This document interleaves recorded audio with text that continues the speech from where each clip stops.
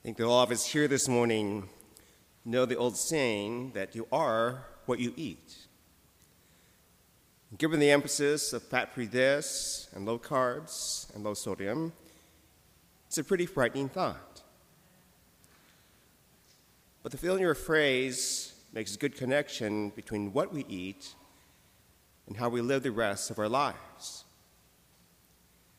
Yes, food can be an indicator of what's going on with us. Our relationship with food, the food that we eat, says a lot about our relationships. Relationships with others, with ourselves, and perhaps even with God. Some of us, for instance, eat more when we're lonely and depressed. We stuff ourselves to make up for the emptiness inside. But in the prophet Elijah's case, it's just the opposite. The first reading, you hear that he wants to give up eating anything. All he wants to do is crawl under a tree and die. Like many of us, the prophet Elijah was tired. He was broken and just plain depressed. For a long time, he thought that God was with him. Elijah even stood up to 400 prophets of Baal and won. And yes, the people of Israel cheered and shouted that the Lord was good. But aside of this victory, Queen Jezebel was after him. She wanted him to die. At the same time, he was losing support to all his followers. Like many of us, when we're stressed out and depressed, Elijah was beginning to wonder if it was all worth it. He had fought so hard and had little to show for it. His self-esteem, his self-image was down the drain. But now he was on his way to Mount Horeb. At Mount Horeb, he hoped to speak to God. But exhausted and depressed, all he wanted to do was crawl under a tree and sleep. As all of us know, too much sleep means depression. But God sends a messenger. God sends an angel to Elijah. And the angel brings bread and water, food and nourishment. But despite his oppression, Elijah survives. He finds the strength to carry on. Yes, in ancient times, and still today, an angel is a messenger from God.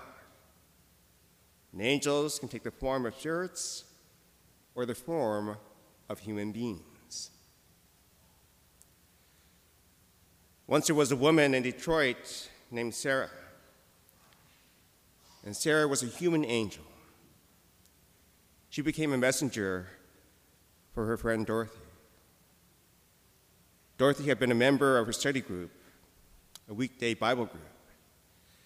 And all of a sudden, she stopped coming. She stopped coming to meetings, and eventually she stopped coming to Mass. She was depressed, she said.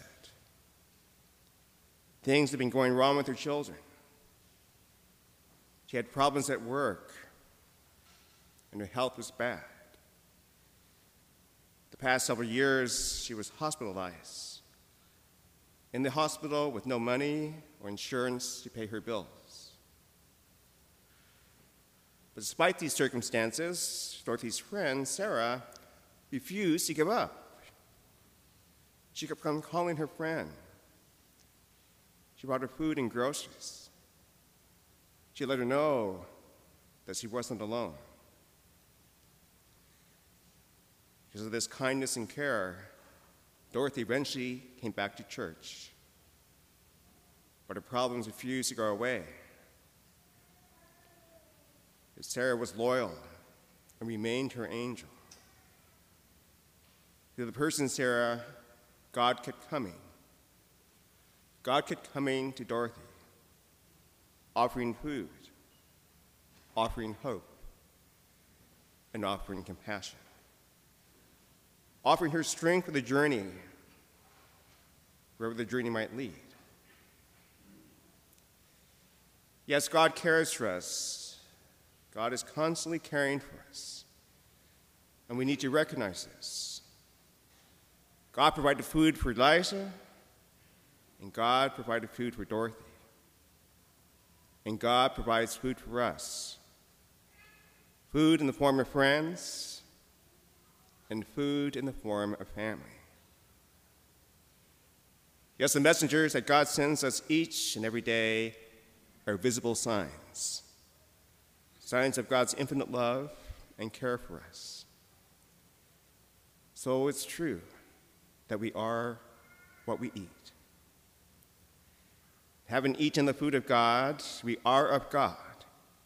We are one family, not by what we do, by our successes and failures, but by who we are inside. For all of us, no matter our station in life, are children of God. We are God's family. So if we are what we eat, and having eaten Christ Jesus, we are indeed the body of Christ. As Jesus tells us, I myself am the bread of life. So we are to be signs of the safe, self-giving love that Christ poured out for us on the cross. Little Christ here on earth, who offer one another food, sustenance, and nourishment.